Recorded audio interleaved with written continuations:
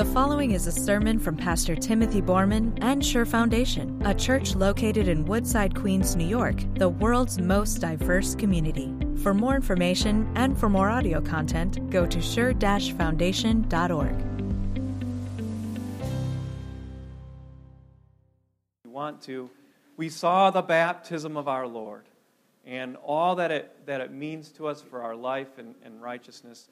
This week we're going to look at the disciples' call to discipleship. And this is it. This is the time when Jesus gets his first disciples, right here in John chapter 1. Next week we're going to see their call to full-time ministry, where Jesus says to the apostles, "Go and be fishers of men." And we're going to look at that together. And then finally, we're going to see the disciples called a third time to the ministry of apostleship, and that'll happen later this year. So we're understanding this, right? And so this morning is all about discipleship and what it means to be a follower of Jesus. So with that little introduction, I'm going to ask you to please stand as we read our Holy Gospel, which is found in John chapter 1.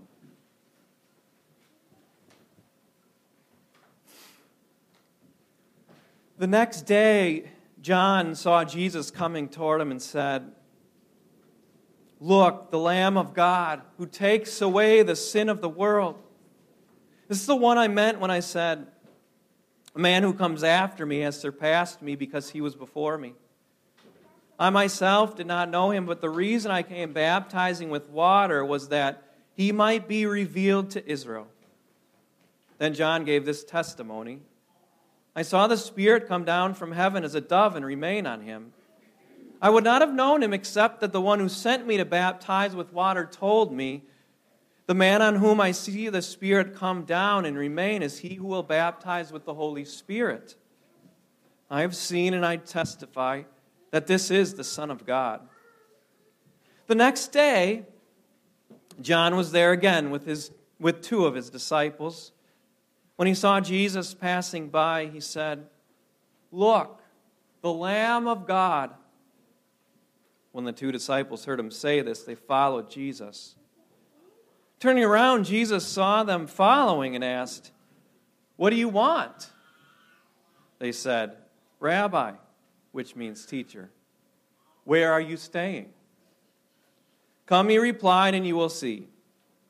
So they went and saw where he was staying and spent that day with him. It was about the 10th hour. Andrew, Simon Peter's brother, was one of the two who heard what John had said and who had followed Jesus. The first thing Andrew did was to find his brother Simon and tell him, "We have found the Messiah, that is the Christ." And he brought him to Jesus. This is the gospel of the Lord. Be to you, O Christ. Please be seated.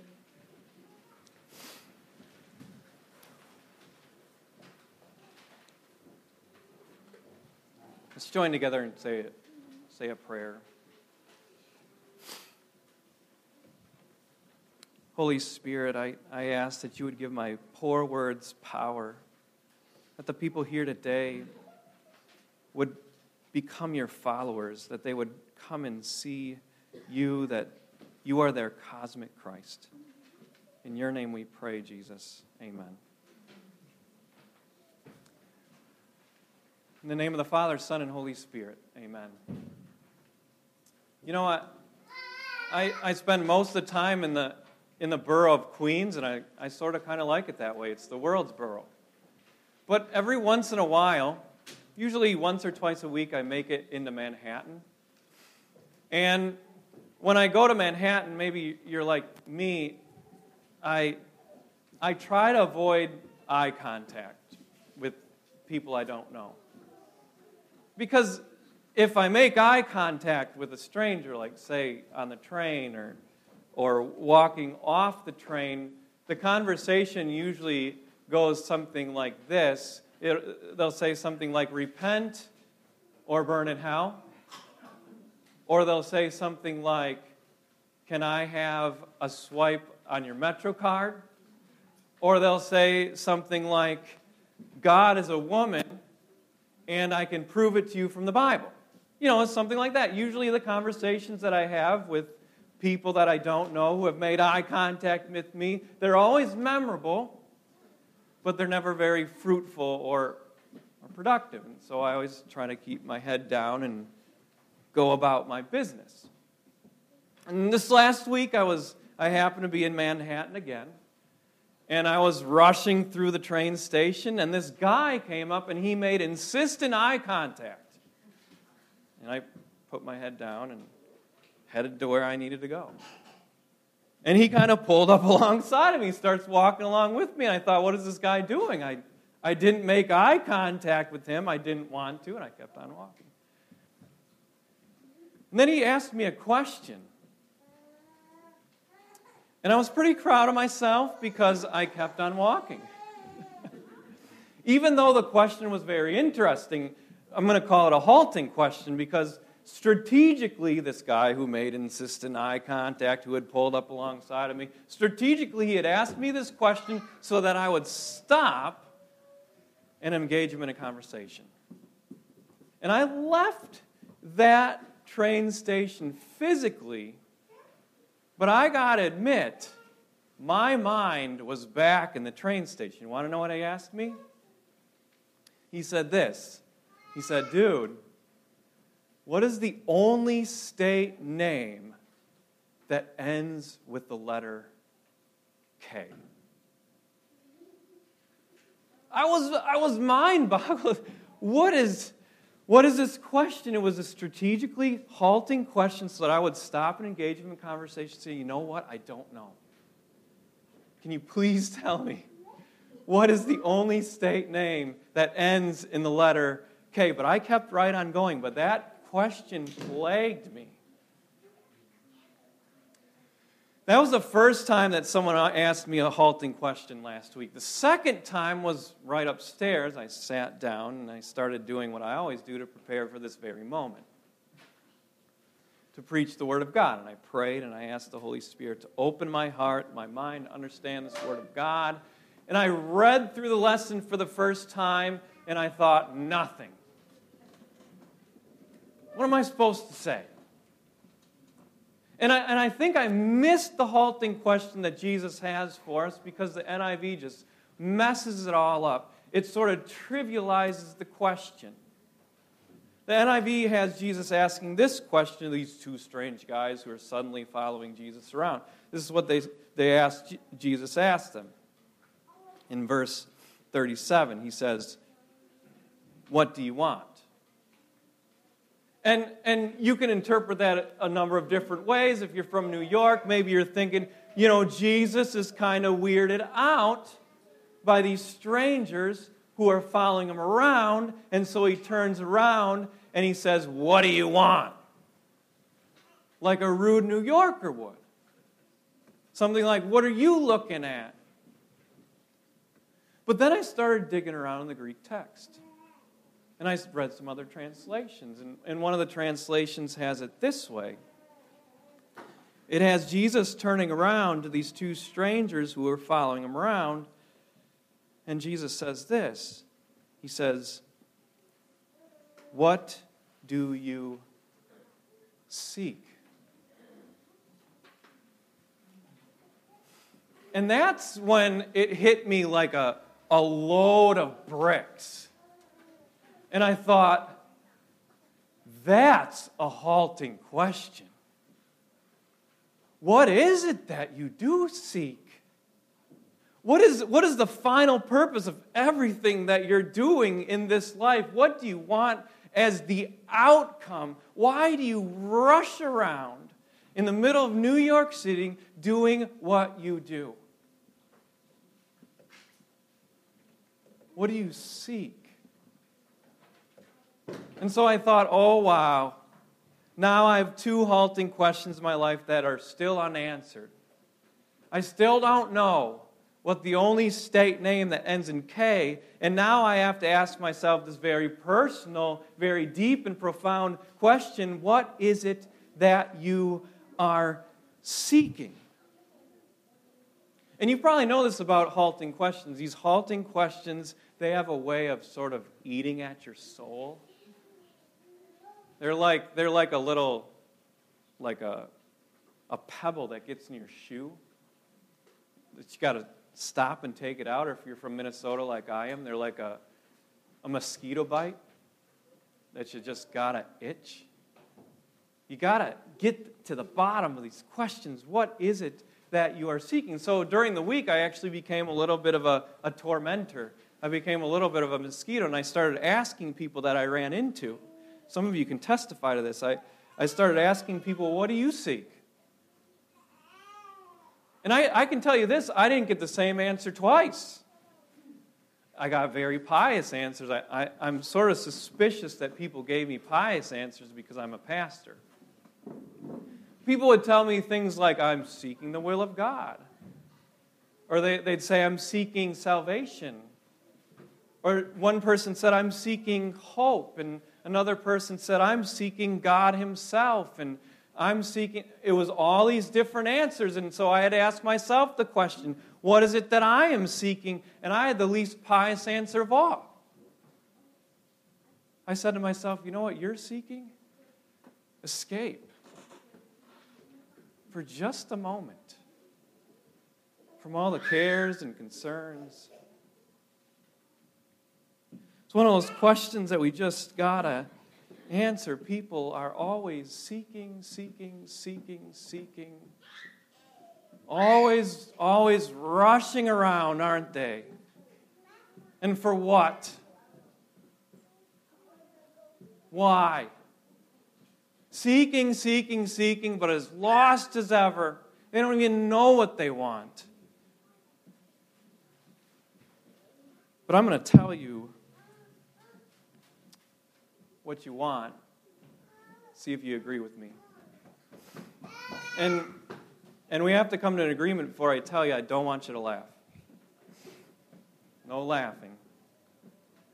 I think what everybody actually wants, and they seek it in different ways, but what everybody wants deep down is world peace. I told you couldn't laugh. I'm serious. I really think, and in the biblical Hebraic sense, what people really want deep down is world peace. So we're going to call it cosmic shalom. And so I'm not talking about, although it would be nice, I'm not talking about wars ceasing. I'm talking about this incredible biblical prosperity where you just know that everything is exactly the way it should be. And so moms, I think, sometimes experience this cosmic shalom just for a moment. Sometimes dads do too. It happens, I think, most often at the end of a very hectic day. But you got the kids, and their teeth are brushed, their hair is combed, you got them tucked into bed, they're falling asleep at night, and you go downstairs, and all the toys are arranged, and your husband's just staring at you like you're the most beautiful thing on earth, and God is smiling on you, and everything is just the way it's supposed to be. Cosmic shalom. That's what we're going to call it. Everything's the way it's supposed to be. And it lasts just for a couple of moments, I think, sometimes until your friend texts you and she says, pray for me. And then it's interrupted. Cosmic shalom might look a little different for you. Maybe you're a worker and you go to work every day and you just go through a torrid week and you're doing this big project, but at the end of the week your boss says to you, good job. And you're headed to happy hour. And you almost got to inbox 0 on your emails, and you're thinking to yourself, life is good. And for just a moment, for just 5 minutes, you're thinking, this is exactly how it's supposed to be. Until your boss says you got to show up on Saturday morning, and then your cosmic shalom is just shattered. See, when I speak of cosmic shalom, it's this knowledge that you are at peace with God, that your life has experienced prosperity, and everything is exactly the way it's supposed to be. But it never lasts, does it? Not for very long. And I think that's what John's disciples were looking for too. And they hadn't found it yet with John the Baptist. And so they're still seeking. And they're still looking. And so they peel off and they decide that we're going to start following Jesus now. And Jesus turns around and he asks our halting question for the day. What is it that you want? And they reply in sort of a strange and awkward way. Did you notice that? They don't answer Jesus' question. Instead, they question Jesus. So they answer a question with a question. So they say this, Rabbi, where are you staying? And to us, I think as Westerners, that sounds like a very forward question, doesn't it? It's very forward, like, where do you live? You say, I'm not telling you. You're a stranger. But I think if you lived over there, you'd understand that this isn't a very forward question at all. What they really wanted to say is, Jesus, we'd like to follow you like all the time. We want to find what we're looking for. And so if you could just answer this simple question, maybe, just maybe, you'll let us become your followers and your disciples. And so that's their subtle way of asking Jesus, we'd really like to be your disciples, but we're going to ask you where you live instead. And Jesus says something back, and he invites them into discipleship. So this is what he says. He says, come and you will see. Very simple. Come and you will see. And I think we have to understand this, that right here, this, in the very basic and broadest sense, this is what it means to be a disciple. Jesus is just defining it for us. Discipleship is not about obedience. It's not about Jesus being a Pied Piper and we just got to do everything that he says that we have to do. It's not about following the 10 Commandments either. What it means to be a disciple of Jesus is simply this: come and see. It means to say to Jesus, Jesus, I'm going to live my life in your name. And I'm going to open the eyes of my heart. And I'm going to see what you're going to do for me today. I'm going to see what a great salvation that you will provide like you always have in the past. It means to open the eyes of your heart to come and see what Jesus is going to do for you. And believe me when I say it, when they saw something in Jesus, we don't know what it was. But they saw enough to become convinced that we're going to come back the next day. And we're going to see what he's going to do for us. And you know what they saw? You know what they saw as they followed him around? They saw Jesus heal people. They saw Jesus throw out demons. They saw Jesus ultimately suffer and die and rise again, and they thought, this is our Savior. We came and we saw. We're going to be his disciples. Their eyes were open. They were seeking, and I'm going to let Andrew tell you what they found. Here's what he says, what they found. The first thing Andrew did was find his brother Simon and tell him, we have found the Messiah.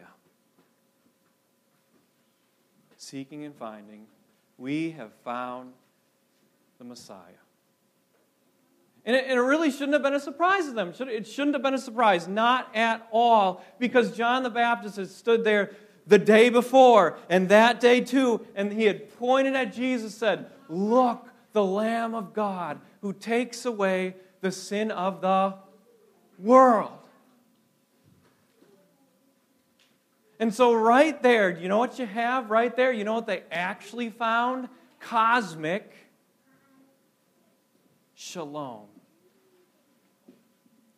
Because this Messiah had come to be the Lamb that Isaiah promised,